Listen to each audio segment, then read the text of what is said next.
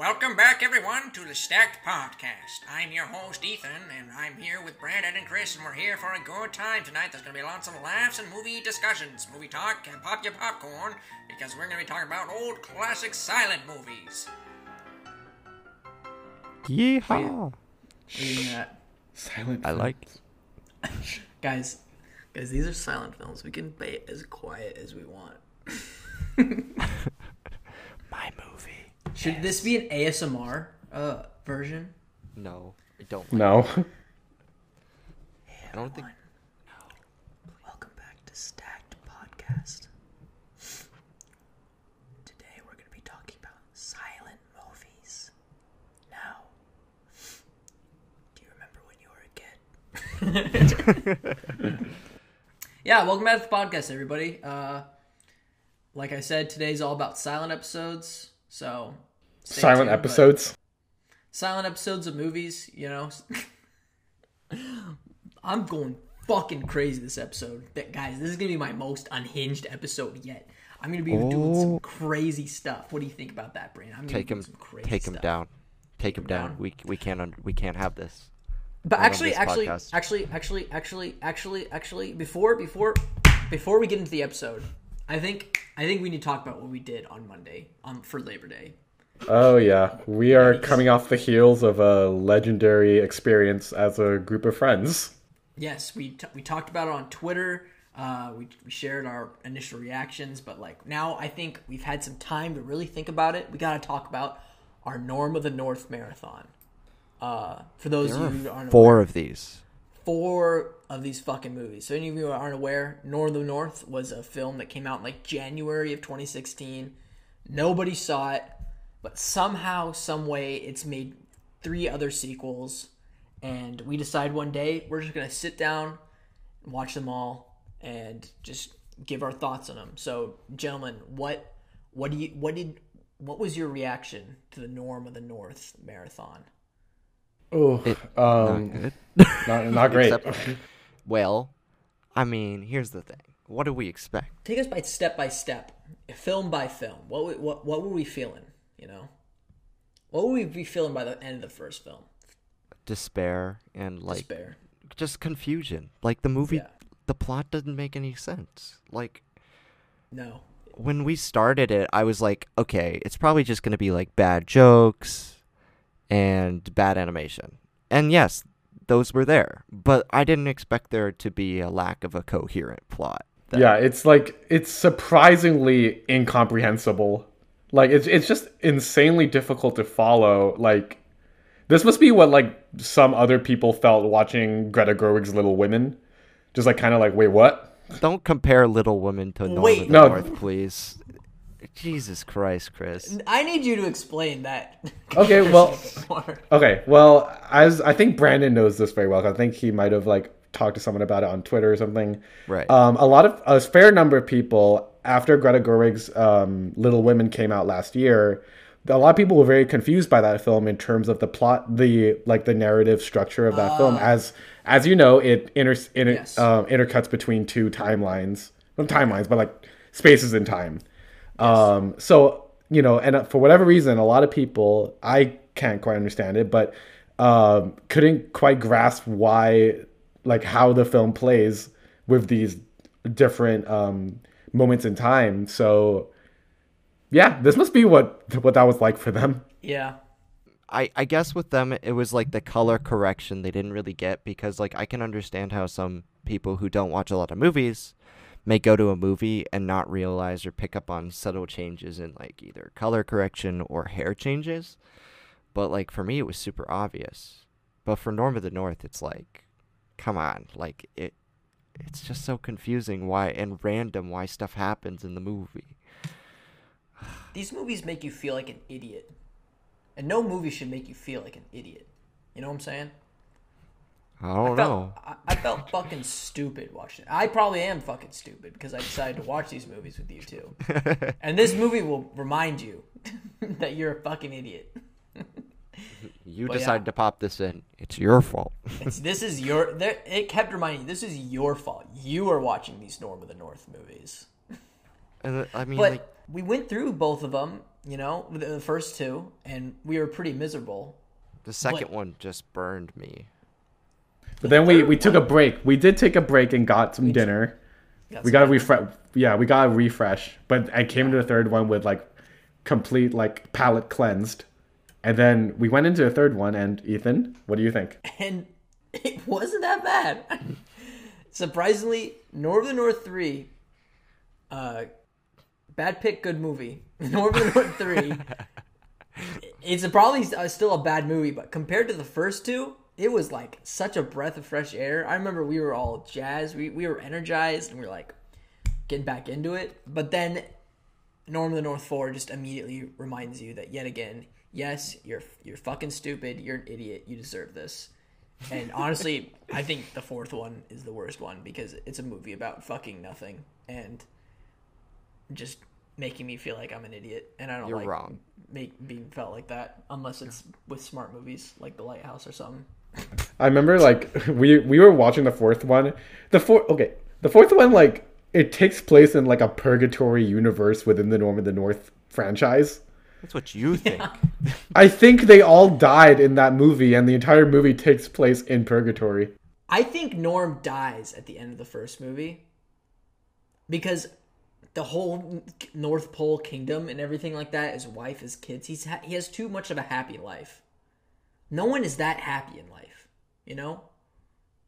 So we're here to propose that Norm of the North, Keys to the Kingdom, King Size Adventure, and Family Vacation happen in purgatory because Norm is a sinner and he's dead and he does not deserve heaven or hell, is our thesis. That would explain why he has a different voice, why he's not Rob Schneider anymore. Yes, see? Andrew Toth. He's taken on a new form. Ah, yes. He's no longer Norm of the North, he's Storm of the South. Sure. Shorm of the South. Alright, anyways. Alright, no more Norm of the North talk. Let's actually get into what this episode is about. This is cinema. This is the intellectuals episode. This is all about silent movies. But how does this show work exactly? Let me break it down for you right now. Right here, right now. Brandon, Chris, prepare your little antics that you do while I'm reading this prompt. So let's get to it. Once a week we... Oh, it's a nipple episode this time. Nice. All right. Once a week we set a topic or theme and go our separate ways to construct our own 3-film stack. Then after a week we come back here on the podcast and share our own stacks one film at a time. Then at the end of the show we will mix and match our 9 films to make the ultimate decision on what quintessential 3-film stack we are checking out of this hypothetical video store. That's right. Okay. There we go. That's how the show works. So let's get into it. All right, because I went last time, I'm gonna kick this one off with my first silent movie. So one thing about early cinema and silent movies that I've started to like gain an appreciation for is sort of like getting creative with watching them. So this first pick is a 1925 film that's I've had a hard time trying to find a really good watchable version of this movie, but the version I watched, I had a fun time watching it. And it's directed by Harry O. Hoyt, and it's iconic animation by Willis H. O'Brien, and that's The Lost World. Yes, The Lost World. Now, what I was mentioning earlier about like experimenting with the score and stuff is when I watched this film, the version on Amazon Prime, like its score was like these weird radio transmissions and stuff like that.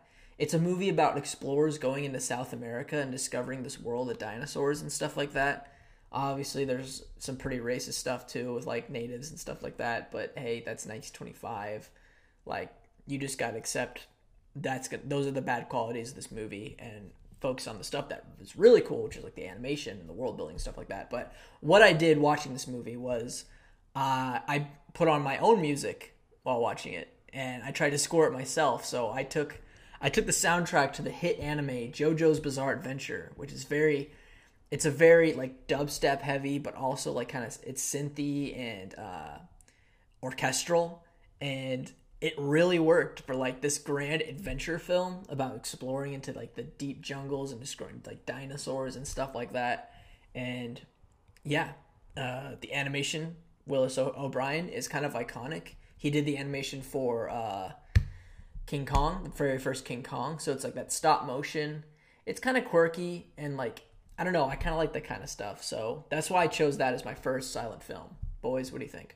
Does this have anything to do with Jurassic Park: The Lost World? No. Okay. But it is dinosaurs in the real world. That's what I was thinking, because I'm like, I have no idea what this movie's about. Chris, you're actually, the end of this movie is a Brontosaurus like storming through the streets of London. And that's kind of like the T-Rex at the end of The Lost World, right? I mean, yeah, hey, kind of. Crichton might have been inspired. Yeah, hey. When he was writing his book, but I don't know. I like it. I like the idea. Love me some dinosaurs. Grew up loving dinosaurs. Is it any like? Did it inspire like other modern films today? Like Yeah. Like Land of the Lost. Land of the Lost. I think lots of those films like Journey to the Center of the Earth, Land of the Lost. I think Jurassic Park. Yeah, I think Jurassic Park had a big influence on this. Obviously, like I said earlier, King Kong, because it's what. You said Jurassic Oh, sorry. Park. It's influenced by this, not has an influence on this. Sorry. King Kong, like I said, shares the same animator, so they're very similar films. Actually, if you think about it, it's like explorer goes to this land. There's dinosaurs. They witness dinosaurs fighting. They take a dinosaur home, and then the dinosaur sort of fucks up with everything. But in King Kong, it's a gorilla, and there's actual character development stuff like that. But here, I don't know. It's kind of cool to see like this fantastical filmmaking in 1925, fantastical live action filmmaking, I should say, because they're doing some pretty cool stuff in animation. But it's just cool to see an adventure film like this that early on in the game, you know? So that's why I decided to shout it out on my list and have it as my first pick. Sick, nasty, sick beans. All right, let's go on to Chris. Chris, what's your first silent film pick? Hit it. Okay, so my first pick is I think we saw this in Film Aesthetics, or no, maybe Film History when we were itty bitty freshmen. It is a 1936 film directed and starring the great silent comedian Charlie Chaplin. It's Modern Times. Now, I mean, there's a reason among many that Charlie Chaplin has kind of transcended like the form of cinema and has become like synonymous with comedy. Everyone knows the image of Charlie Chaplin, the way he walks, his hat, his cane, just like his gesture and kind of fun-loving attitude. So there's like persona there that has kind of moved past, the form of cinema itself. And with Modern Times, I personally think among the limited Charlie Chaplin films I've seen is my definite favorite. I think what kind of makes this one stand out to me among the rest, like in comparison to say The Kid, is there's this, in addition to of course what you'd expect from a Charlie Chaplin film, which is slapstick humor, amazing stunts, antics, and just all around craziness. There's also like a very like apt dissection and critique of capitalism within American society. I find it like, really interesting how directors, and in this case, the performer, is able to like bring about critiques and like deep themes through something as seemingly innocent as, say, a guy running around town and getting into trouble. But yeah, this is like a personal favorite movie of mine. I really enjoy this movie every time I watch it. There's this scene in the beginning where he's in a factory and he's like, just doing his like job, but like he just can't. Charlie Chaplin's the kind of guy you can just watch him and you're entertained from start to finish. I don't know. What do you guys think? I don't think it's a silent movie. Well, it has like. What do you mean by sound effects and stuff? And that was already in like the yeah, I think so. But I do think because it was like. But the sentiment is there. Yeah, no, and I'm not trying to discredit it because I love Modern Times. I love that movie. I thought about it for my list, but what immediately like strikes me about the movie is it's different from stuff like The Kid. I'm willing to let it slide. The idea Me too, that because you talk about like the artist. right, People, and Charlie that's a silent Chaplin. movie, and that's just as much as a silent movie as this one. So Right. yeah, Like The Great Dictator and Monsieur Verdoux are two later Charlie Chaplin movies that have sound in them where he actually speaks, which is really surreal if you've seen his other movies. So I think in modern times, because he's still that tramp character and still doesn't speak, I think it's fine. I just wanted to bring that up. But regardless, Modern Times is hilarious. Great. I think some of his best sequences are here, like when he's like testing out the new machine for the workers where they're eating corn and soup and shit and it's going wrong. It's great. It's great slapstick. When he gets sucked through the conveyor belt at the beginning, iconic. Like, I don't know a single person who doesn't know what's that's from, and like not many people watch movies from the 1920s. He's not really my favorite silent comedian, but we'll get to that later. But I still really enjoy Modern Times. yeah. I think I'm more of a Harold Lloyd guy, if I'm gonna be honest. Like, I enjoy films like The General and stuff like that, but I really love. That wasn't his movie. I know, and I'm talking about Modern Times. I'm just talking about slapstick, modern silent film slapstick. I'm just saying. Okay. Sorry. I like Charlie Chaplin, but I appreciate Brennan's hiding behind his mic in embarrassment. You should be really embarrassed and let me finish my sentences sometimes, Brendan. Yeah, I really like Charlie Chaplin. I like his movies just fine, but like I said, there's other silent film comedians that I sort of appreciate more. But Modern Times is probably my favorite of his work that I've seen, and it was really awesome watching this film on a big screen. Like, as a small itty bitty freshman, like you said, Chris. I don't know. I bet it was a lot of people's first experience with this kind of film. You know, I think it probably was mine. I don't remember watching too many other silent comedies before then, but yeah, I had a great time with Modern Times. Great time, Modern Times. Awesome. Okay. Brandon, do you want to talk about your movie now, please? Okay. Your first pick. The way I see it, any movie can be a silent movie as long as you put it on mute. So my first pick is Back to the Future. No. What are you gonna do here? I just wanted to play a prank. I wanted to prank. Okay. I was gonna say like Parasite, but like you guys would, have you seen the silent version? Just of imagine Parasite? the You look just on put it on mute. Just imagine the look on Ethan and I's face, like if you did it, and we're just like, Okay. Okay. So my first movie is from my favorite silent comedian, Buster Keaton. It's a film called Our Hospitality. It's from the early 1920s. It's a movie that parodies the Hatfield and McCoy dichotomy, like how like that those two families were warring in the West, and how it also plays on this Romeo and Juliet style comedy story where Buster Keaton's character falls in love with like the opposite family's character. So it's kind of like it's both like satirizing a real life event and like paying homage to as well as parodying the Romeo and Juliet story. And it's very funny. It's got great heart to it, and I remember it was one of the first silent films I ever watched that I ever connected to. Like, I think I saw it after The Kid, but I loved this far more. There's a sequence, everything with the train in the first 30 minutes of the movie is outstanding, because like what they're doing here is not, it's simple, but it works. And Buster Keaton does his own stunts, and the slapstick with that is humorous as well as kind of like thrilling, because you don't know what's going to happen to Buster Keaton. I don't know if you guys have seen his other movies, but like The General, where I know I said Harold Lloyd did The General. I feel stupid now. Yeah, now I meant to you say Buster Keaton. hide behind your mic, you little bitch. All right. And where he, like the doorway or the whole front of the house falls on him. It's kind of like stuff like that. Like there's one point where he's dangling over a waterfall and has to save somebody, and it's it's hilarious because they just keep swinging back and forth into the waterfall and outside of the waterfall, and you're like, this is funny because they're gonna die, or maybe they're not. I don't know.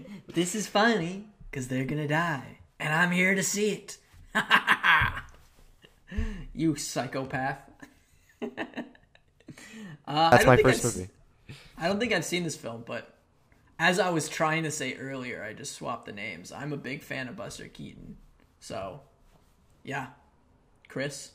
Yeah, I actually like, kind of like you, Brent. I feel like for me, it's always kind of a toss up between like Charlie Chaplin and Buster Keaton, because I don't know, they're very similar performers, but like there's something about their like mannerisms or something about like the way in which they perform that kind of like tips the scale in one's favor over the other from time to time. So like for me, Buster, I feel like he's more of a stunt. He has this more like daring, stunt heavy kind of content in his films. Yeah. Like more often than not in Buster stuff, I'm genuinely like, this guy's about to die.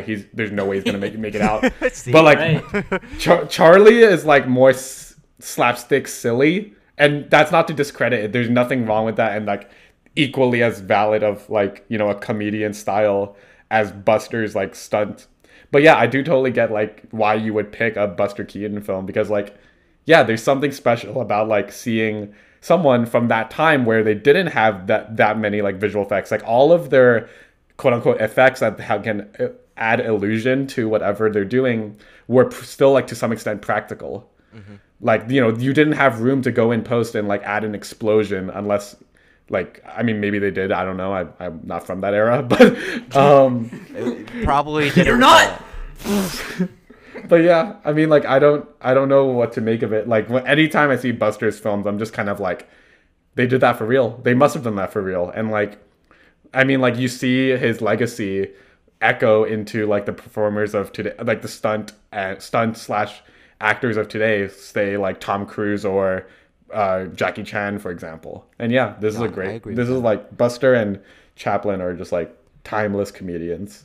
For me, it's like Chaplin is like this innocent, like his tramp is very innocent and mischievous, but with Buster Keaton, you get characters that are more like risque, or like able to like take risks and stuff like that, whether that be through like love interests or him like trying to like, because like with Charlie Chaplin, it's very cutesy the way he communicates with women in his films, whereas Buster Keaton is more like he's trying to be dashing, he's just failing because he's like not as smooth, and I think that's much more hilarious. Although for drama, I don't know who I prefer, like how like drama plays out in like City Lights, you know. I think Chaplin's more sentimental.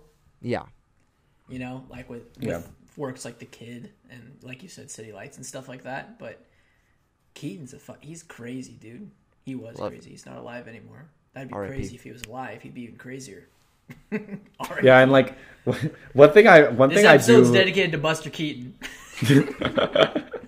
One thing I do really admire about Buster Keaton's work is like, I think towards the latter end of his like filmography, he started doing like more like these like surreal, like fun, like impossible stunts. So for example, like, well, not really stunts, but even just like gags. Like there's this one, I think it might have been in Sunset Boulevard, but he goes up to the elevator and there's like that dial that's cranking to like tell you what floor is on, but he just missed it. So the thing is cranking away and he's like, oh, I missed the elevator. So he grabs the dial and pulls it back to his floor, and then suddenly the elevator opens.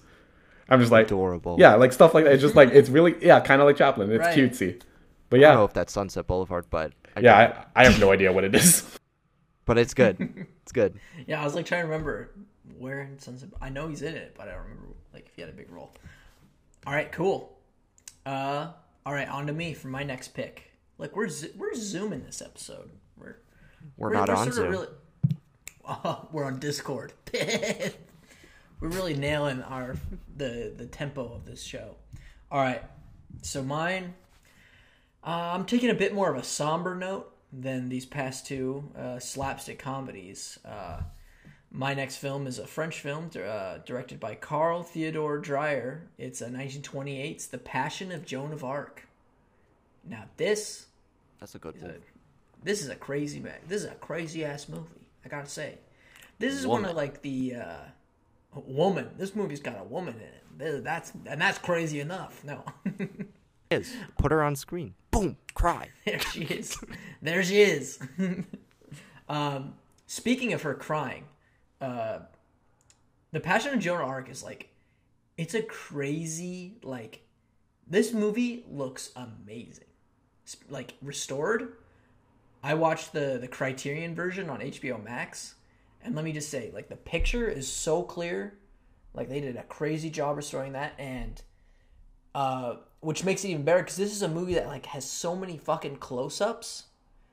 It was pretty rare at the time, you know.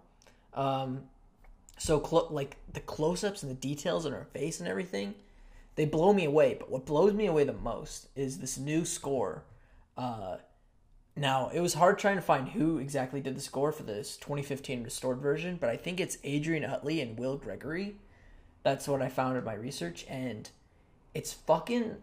the score is absolutely biblical. Like, that's the only way I describe it. It's like these grand choirs and orchestra, like, depicting about this story of a woman, like, struggling with her faith and she's struggling with everyone around her not believing her that she's spoken to God, and it's just this insane trial of testing her faith in the world. I think it's an interesting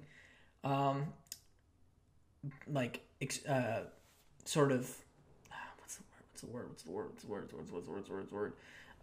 exploration. Jesus, why did I forget exploration? It's an interesting exploration about the sort of like what faith does to the soul, and how I think also we talked about it last episode with the with Mother, the differences between being a part of a religion and like being part of organized religion, because you see sort of the clergy taking that sort of antagonist role, you know, and not believing her. And so you really get to see the difference between what is faith and what is belonging to like an organization, if you see what I'm saying. But yeah, that's the film. That's my second pick, Passion of Joan of Arc. Beautiful film. Ultimate classic movie. Ultimate classic movie. It's like crazy. I think I saw this last year. I'm pretty sure. Relatively recently, to the fact that I can remember it. And boy, oh boy, this movie is just so good. I think it's a great movie about sticking to your principles and your beliefs, Right. no matter what the consequences may be. And the lead actress's performance in this movie It's crazy. it's great. It's probably one of the first great acting performances, because it's like, it predates like modern performance, which is like very subtle, like what happened in like the 60s and 70s, where it became all about what the face says. And it wasn't melodramatic. Like, that was I'd seen the pictures of her crying, and I thought it would be melodramatic. And yes, there are moments where she is like a little wide-eyed, but that doesn't mean she's like screaming her head off or like utterly upset. This is the first great performance in cinema. You're just gonna flat out say it? Yeah, and it's and it's and it's a sad movie. It really doesn't have like a lot. Well, everyone knows the story of Joan of Arc and how that goes. So. It's very similar to that, and the way it ends is very distressing. But I would not lie if I said I wasn't entranced from beginning to end. Right, and even as a person who is not of faith, I don't think any of us are. Right. But it's still just like, it's a fascinating film by examining the willpower of a human in that sense, even if you don't believe in like what she believes in, you know, like that's why you're rooting for her. Mm-hmm. It's crazy. Chris, what do you think? So, in all honesty, I have never actually seen this movie. However, I have seen numerous clips of it because of my cinematography classes in college. And kind of like what you said in the beginning of when you introduced this film, Ethan, the images that this film produces is like incredible, for especially when you consider the time that it was made. The only things that I can think of that even comes close for the era is maybe Ben-Hur, like the 1925 Ben-Hur, and maybe some of Griffith's films, but I'm not going to go there. But like, yeah, Could maybe talk about that. 'Cause he's No. I hate him. I hate. Oh, all right. Listen, next episode of Stacked, we're gonna have some serious Brandon versus DW Griffith beef. You're not gonna want to miss it. They're gonna be a shouting match. Just buy your tickets online, pay-per-view. It's gonna be sick, guys. It's gonna be intense. Look forward to it. You should have one DW Griffith with boxing gloves on one side, me on the other side with boxing gloves, a bell or a brown. Am I gonna need to make that poster? And then you're gonna be like, it's gonna be like WWE, and then it's gonna be like, ding ding, and then we're like walking towards each other. Like, I'm not gonna do a full ass animation like that. I'll maybe make a poster, maybe. Right, sorry for interrupting, Chris, with that big fight night announcement. But yeah, I mean, like, the scope and scale of this production is kind of ridiculously big. And like, it can really, other than like eras, like these films, like whether that's Ben-Hur or Joan of Arc, like if they're only really ever like dethroned in terms of like the scope and scale of the image, like generations later with maybe Lawrence of Arabia, because that's a commonly associated like talking point in like the world of like, you know, cinematography, like chatter. But yeah, I mean, like, from what I mean, I know the story, but like, you know, I've never seen it on screen before, so hey, maybe this is something I need to check out sometime soon. Oh yeah, it's on Canopy, I think. So it's everywhere. It's everywhere. With any 1920s or movies preceding that, you can just find it. But I would strongly urge trying to find the Criterion 2015 restoration version. Any restoration of a silent film will be better. Will be better? Yeah, than the original, because like the restoration. I thought I thought you were saying that as to disagree with me. Like, no, I disagree. Any version is better than that one. Like, no, shut up. I was like, okay, never mind. All right, but that's my second pick. Chris, would you do me a favor and take me into your number 2, please? Come on. Don't do it, dude. Don't take the bait. Don't do it, man. Just shut up, Chris. You do not have to talk now. Okay, go for it. All right. Well, my second pick is a 1922 film. It is a horror film. It is directed by F.W. Murnau. It is Nosferatu. Ooh, now, yeah. Wow, this is a very creepy movie. I mean, like everyone knows the image that, you know, him creeping up the stairs, his fingers going for that doorknob, and him standing in that hallway, and he looks terrifying. And like, yeah, I mean, like, this is kind of in a way like the grandfather of like horror cinema. It's kind of like the how do I put this? Like, this is the benchmark at which all horror cinema kind of rests on. And yeah, I mean, like, this movie is just like creepy from beginning to end. There are images in this film that have stuck with me ever since I saw them in freshman year. And I mean, like, I can see like how often like contemporary horror directors are influenced by this film, whether that be in the way in which it executes its horror aspects, or like maybe in the way in which it structures its narrative. But there's just something so unsettling about this film. And like, yeah, I mean, can you think of another film like maybe before 1922 that had this level of like fear and terror surrounding it in terms of, I mean, okay, don't say the film of the train arriving the station, because that's a very maybe the elephant getting shocked. Okay, That's maybe like, that, but like, you get what I mean. terrifying. You know what I mean. It's a different kind of scary. Eerie. It's eerie. Eerie. That's a good word. 1921's The Phantom Carriage and 1920's The Cabinet of Dr. Caligari, maybe, but that's like more fantastical horror, you know? No, but it's still a vampire in this movie. I'm just saying, like, it's a lot darker than Caligari, if you see what I'm saying. I agree. Because that one's Yeah, I'm down. Sure, this is a German film. Sure, this has German expressionism, but Caligari goes so fantastical with its production design and everything, you know, that you sort of get lost in those elements rather than like the actual horror of like this character that Caligari has created. But this one, I have a confession to make, guys. I watched this movie on my iPhone in the car, which just, I'm gonna lose all my film credit. I'm gonna just be banned. But I gave 3 stars probably because of that, because I was on a road trip and I watched fucking Nosferatu on my iPhone. I'm a dumbass. So what I'm gonna do, Brandon and I were talking about this before the show started. We were talking about Werner Herzog's movies, and he remade Nosferatu. So I think I'm gonna do a double feature, a little Nosferatu madness. I'm gonna rewatch this one, and then I'm gonna watch Herzog's remake, and maybe I'll report back to you guys in the next episode. But yeah, this is such an iconic movie. Where did you get boxing gloves? Brennan just pulled out fucking. Wait, hold on a sec. Okay, go there. You got boxing gloves. What the fuck? That's Take what a I get picture. for watching. I already did. That's what I did. For D.W. Griffith. Oh yeah, we'll do a photo shoot. We'll do a photo shoot for your big fight with D.W. Griffith. Brandon's gonna end racism, guys. Is what we're gonna. Once he knocks out D.W. Griffith in this big match, racism, you're done. Sorry.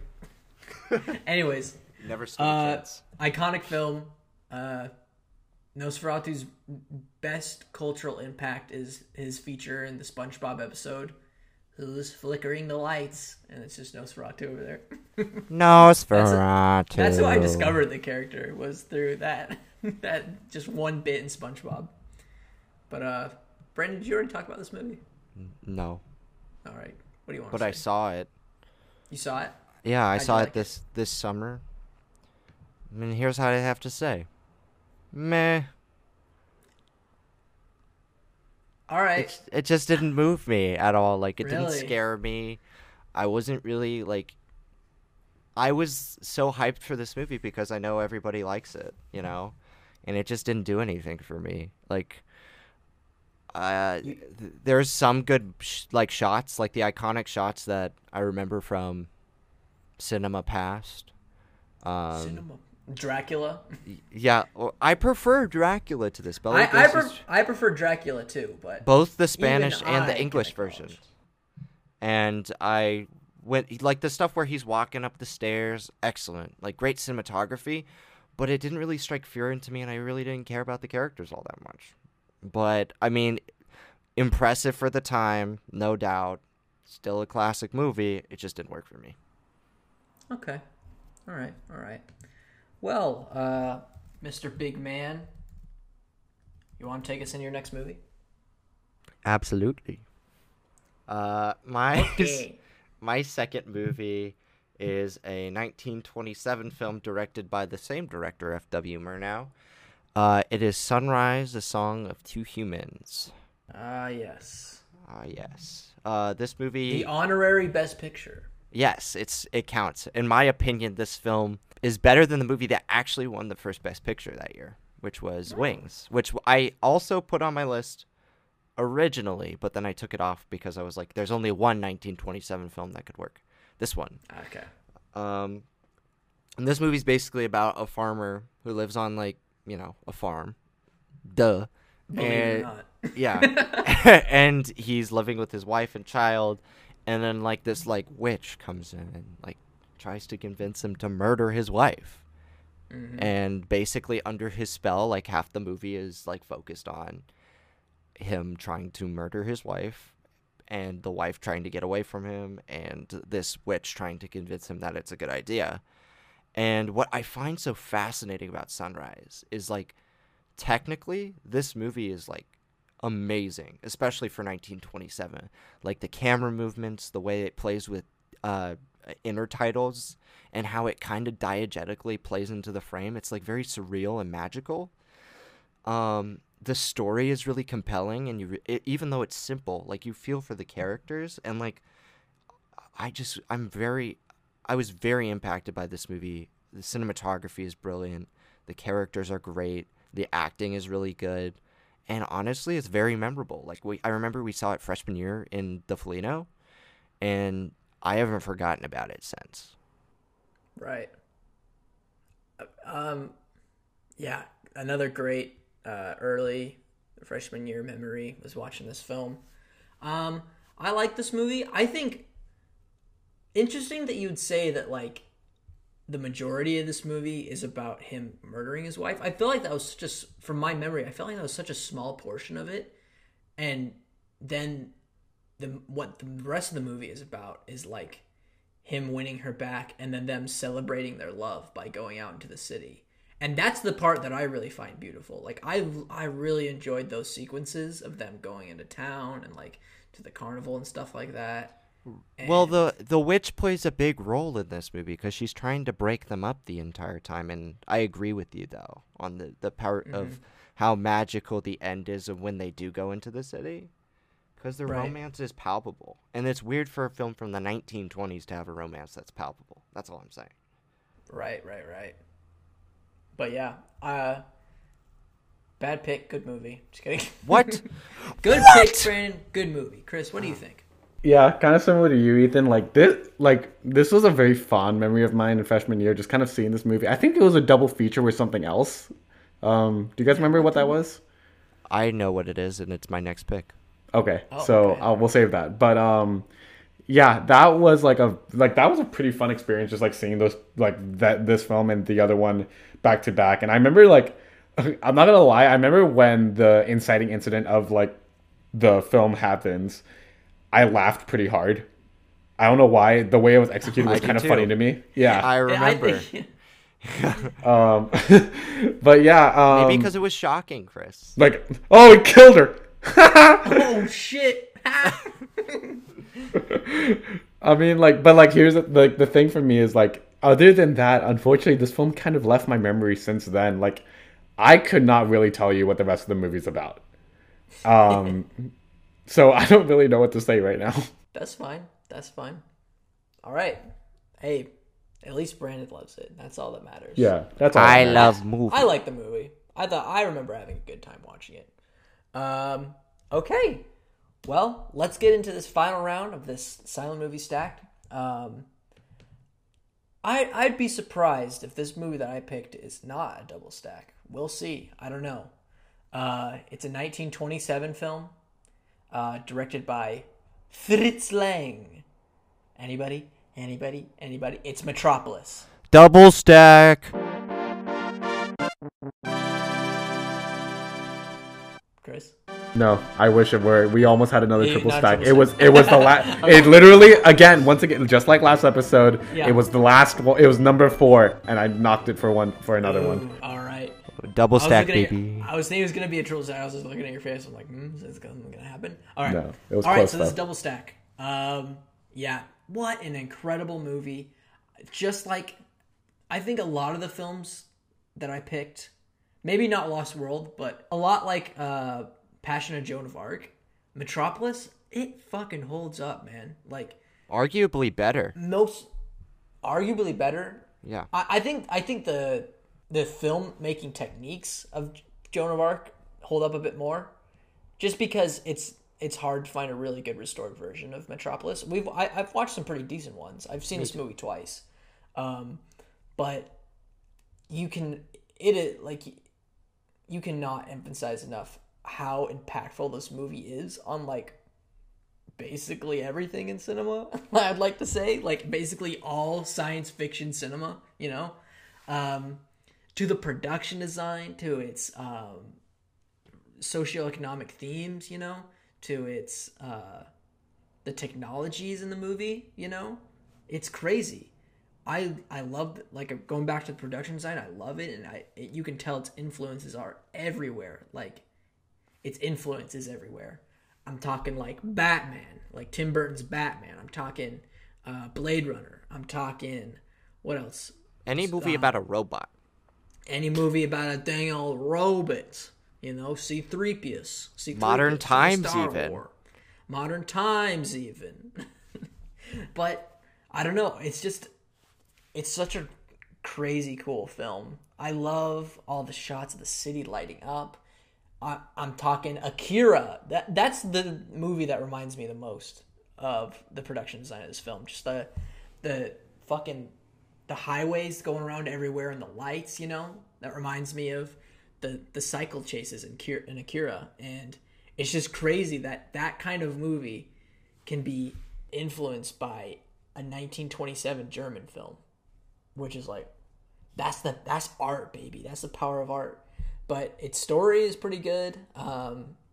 It's crazy that I feel like Ridley Scott has taken some has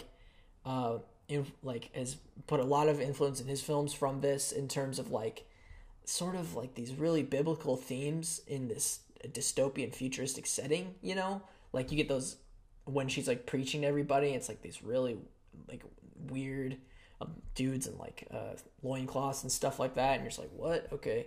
But yeah, it's a crazy film. I remember the first time feeling its length, but the second time it went by in a breeze. And yeah, it's a very overwhelming movie, and I love it. Brandon, you want to talk about it since it's a double stack? This movie has so much kinetic energy in it, like the way things move, the way people move. You feel like this is a machine, like this whole workings. You know, it's very futuristic. But it's like an attainable future, like not necessarily a good one, but an attainable one. One of the things that I think really stands out in this movie are its themes about classisms, about people becoming indoctrinated by big corporations or big working environments like industrial, because it really tackles the industrialization head on, which just happened like 20 years before. Yeah. And how that really impacted people's lives negatively, and how their science can sometimes be a bad thing as it kind of distracts from the humanity of individuals. And I think the reason why maybe the story stands out more to me now than Passion of Joan of Arc is because of that. I think we are struggling with a lot of these issues today, like automation, like automation's taking over every facet of our everyday lives just to make it easier.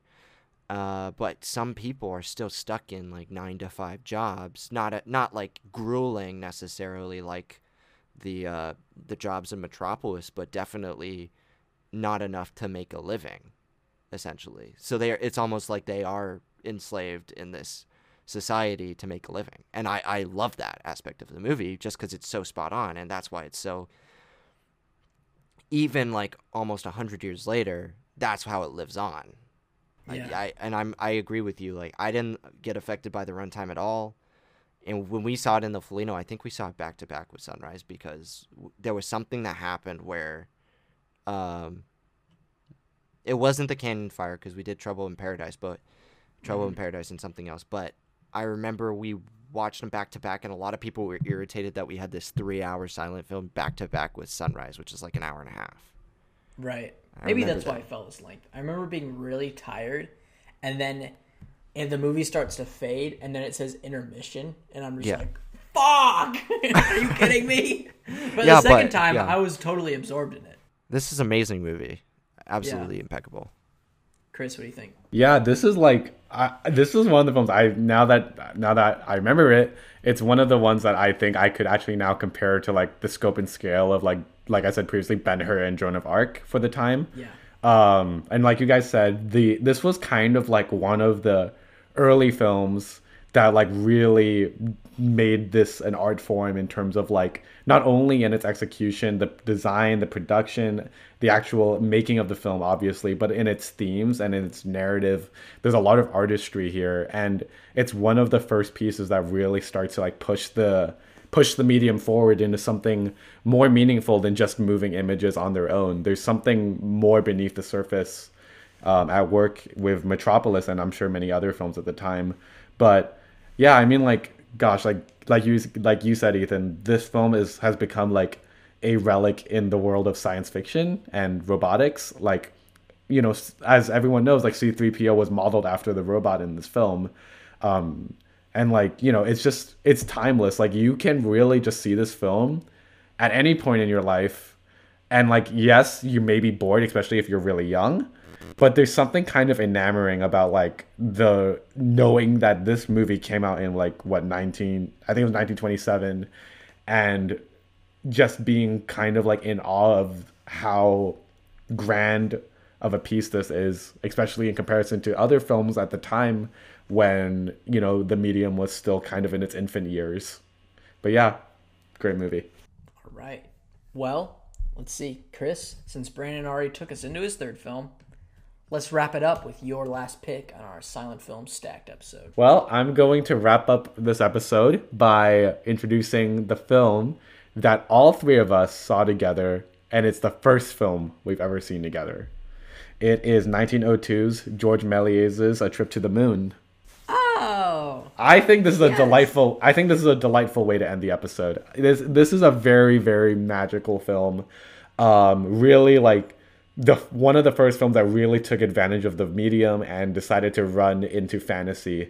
Really, just like deciding like film is something more than capturing reality, because this was like at a time where film was very much, very, very much a experimental medium. At the time, a lot of the films that were being put out were just like recording everyday activity, whether that's a train arriving at a station or workers leaving a factory. But Méliès decided he wanted to start doing some form of a narrative and doing something that, you know, might capture the minds of like an audience in the same way a book or a story might. And yeah, this is a great, great piece. And like, you know, like this is a timeless piece. There's the image of the moon, the face of the moon with a rocket in its eye, like is timeless. Everyone, for whatever reason, knows that image, even if they have never seen the film. even if you don't know what the movie is, Yeah. you know that image. Yeah, and like it's just such a fantastical piece. Obviously, a lot of its techniques and whatnot have become dated, you know, because you know it's over 100 years since. But you know, I'll be damned if like there's any film that has this kind of like magical legacy. Obviously, there are a lot more films that are more iconic and might be more meaningful, but there's something very pure about this film.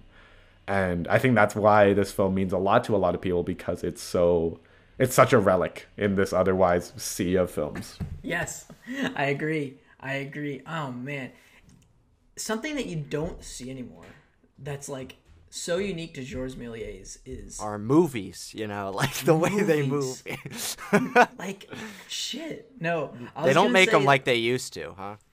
sort of like blending. Well, science fiction was sort of like so closely tied to fantasy back then. You know, like you don't have astronauts going to the moon in this movie. You have wizards, you know? You have dudes with like the pokey little hats and long beards like, let's go to the moon. We will shoot ourselves up into a bullet and hit the eye of the moon and talk to these little green amphibian aliens and stuff like that. And the only other movie I could like compare like the aesthetics to this is, I don't know if you've seen the animated film Wizards. I have. Brandon, you've seen Wizards, right? Yeah, my dad loves Wizards. It's very Yeah. similar animated style. I feel not like I know the movie's not sort of animated. just in blending genres, I guess. But there was no really genres to blend because science fiction was such a abstract thing back then, you know? I would like, compare it to Land of the Lost, starring Will Ferrell and Day and Evening Bride. What? Very similar movies. No, but yeah. That's crazy to think about. That this was our first movie that we saw together. And one of the first movies. You know, Ever. ever. One of We the saw it first in big- 3D. No, we didn't. But we saw this in a Dolby theater, which is an experience I'll never forget. And then in we had to color. watch the poopy movie Hugo, but I love this one. Let me tell you, You're disappointing. Brandon. What do you think about Trip to the Moon? I really enjoy it. I mean, how could you not like this movie? It's like short, and like if you have a short attention span and you don't like movies generally, just like look it up on YouTube, the colored version or the fucking black and white version, and they're great quality, like surprisingly for like when it was made.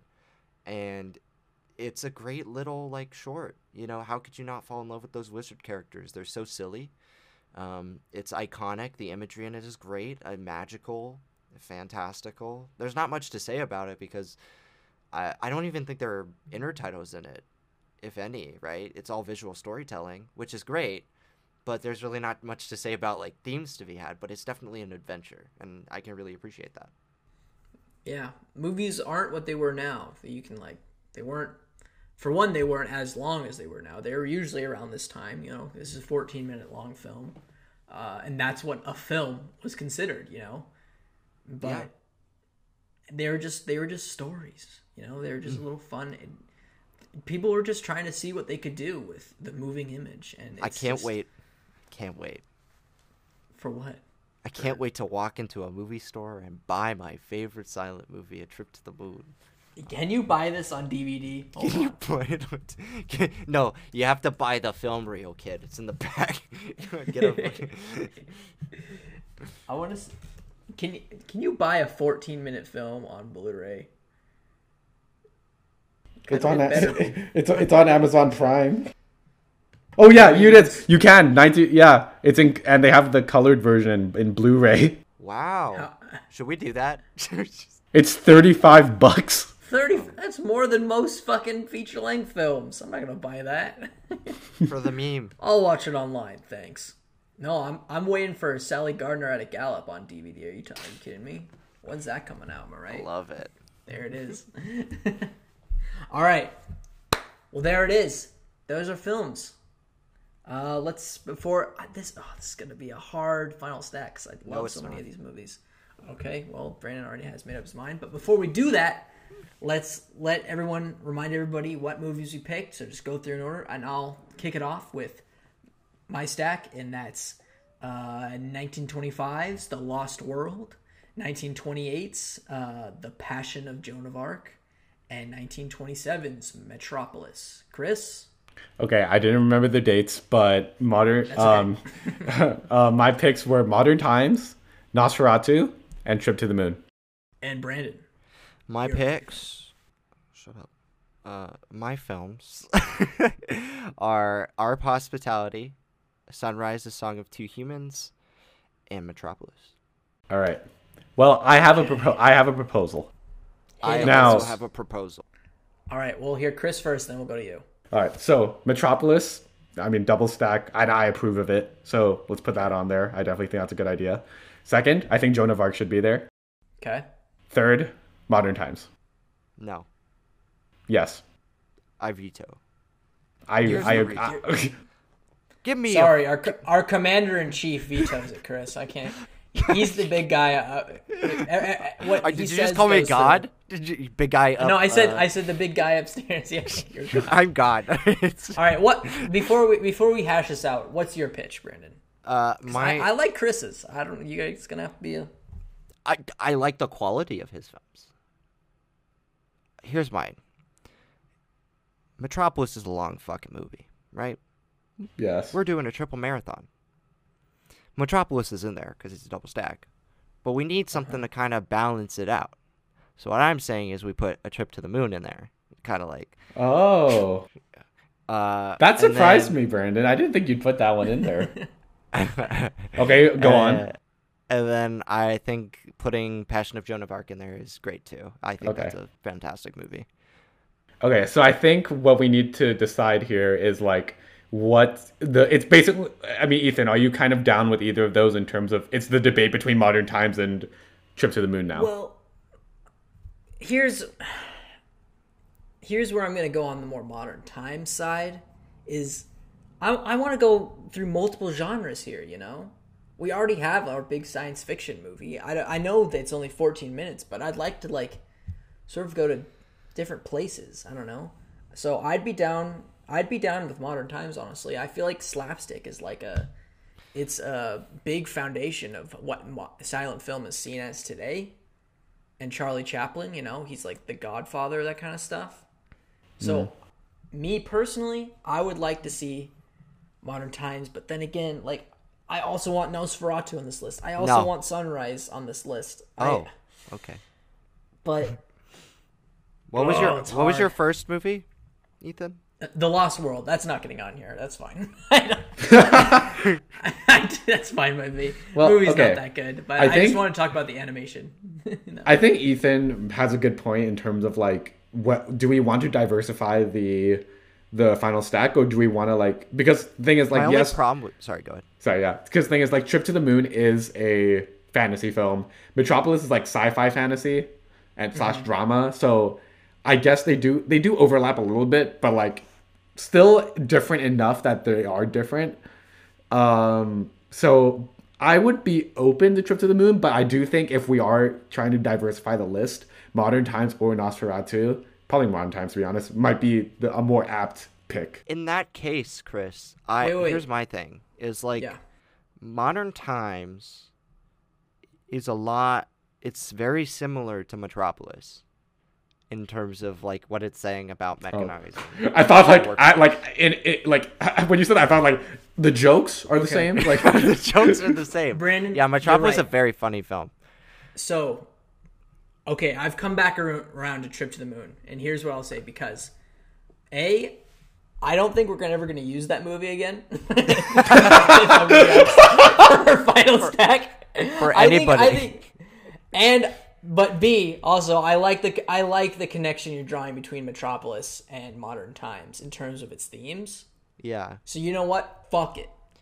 Yeah, let's put Trip right. to the Moon in there. Let's do Yeah. it. I would have said yes to Modern Times if we had a third movie that dealt with like the mechanization of like humanity, because that like kind of it bundles then together it would- nicely. Yeah, it would coalesce. But since there isn't a third one, I feel like we need to put something in there to balance out the runtime. Not saying it's a Okay. bad movie. Yeah, It's yeah. great pick. Okay. Let's figure out how are we gonna fucking order this thing. How are we gonna order this thing? think Should we do? I think Trip to the Moon definitely should not be in the middle. it should be Yeah. first. Yeah, it should be first or last. I think first, because here's what I'm thinking.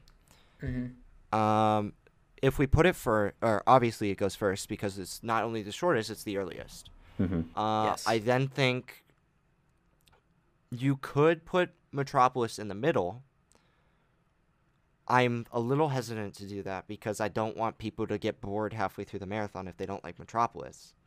Yes. So we can put Passion of Joan of Arc next, another shorter movie, and then it's like you're watching two movies essentially. You've got the first half, which is Passion of Joan of Arc, which is like an hour 20. And you've also got Trip to the Moon, which is 14 minutes, so it's just one feature. And then you've got your 3-hour movie to counteract that. I like it. You like that? I like what you're saying, kid. Yeah, I like that a lot.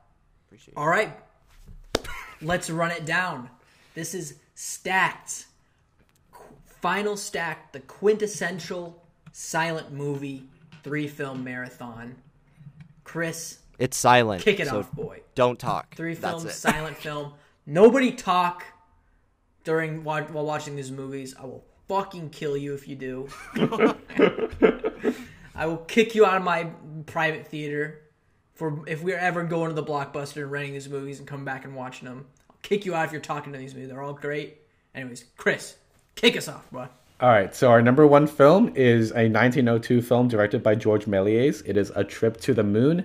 It follows a group of explorers / wizards as they embark on a trip to the moon, and it is the grandfather of fantasy cinema. And our second film is The Passion of Joan of Arc. One of the most groundbreaking films in terms of its cinematography and the use of the close-up and detailing the subtlety of an actor's performance on film. It's a film about willpower and faith and believing in what's right. And it's a beautiful film. And that's The Passion of Joan of Arc. And our final film is the film Metropolis by Fritz Lang, one of the most influential movies of all time, one of the best thematically of all time, and one that I think we can learn a lot from today. Thank you for coming to our stack. Thank you. Did you like my TCM host? Is that your TCM host impression? Very Yeah. good. Well, yeah, that's the episode, everyone. I hope you enjoyed learning about all these old movies. I know it's not like it's no like Fast and the Furious, Star Wars, like your big boom explosion movies. These are some actual classics. This is some of the OG stuff. So I hope you guys check out these films. A lot of them are streaming everywhere because of copyright stuff, so you can find them anywhere you want Find a good version of it, and please, I think I've seen all but one of these movies, and I 100% recommend you check them out for some exploration of cinema history if you're a cinema fan. And that'll do it, everyone. That's the show. Yay! Yeah, yahoo! Oh yeah! Make sure to listen to us every week at Fridays at 10. We drop new episodes. Make sure to check us out on Facebook, Instagram, Twitter. Make sure to follow me, Ethan, and Chris, and Brandon on our respective social media sites down in the description. And we'll catch you next time. Hey, On Ethan. Stacked, everyone. Hey, Ethan. Yeah.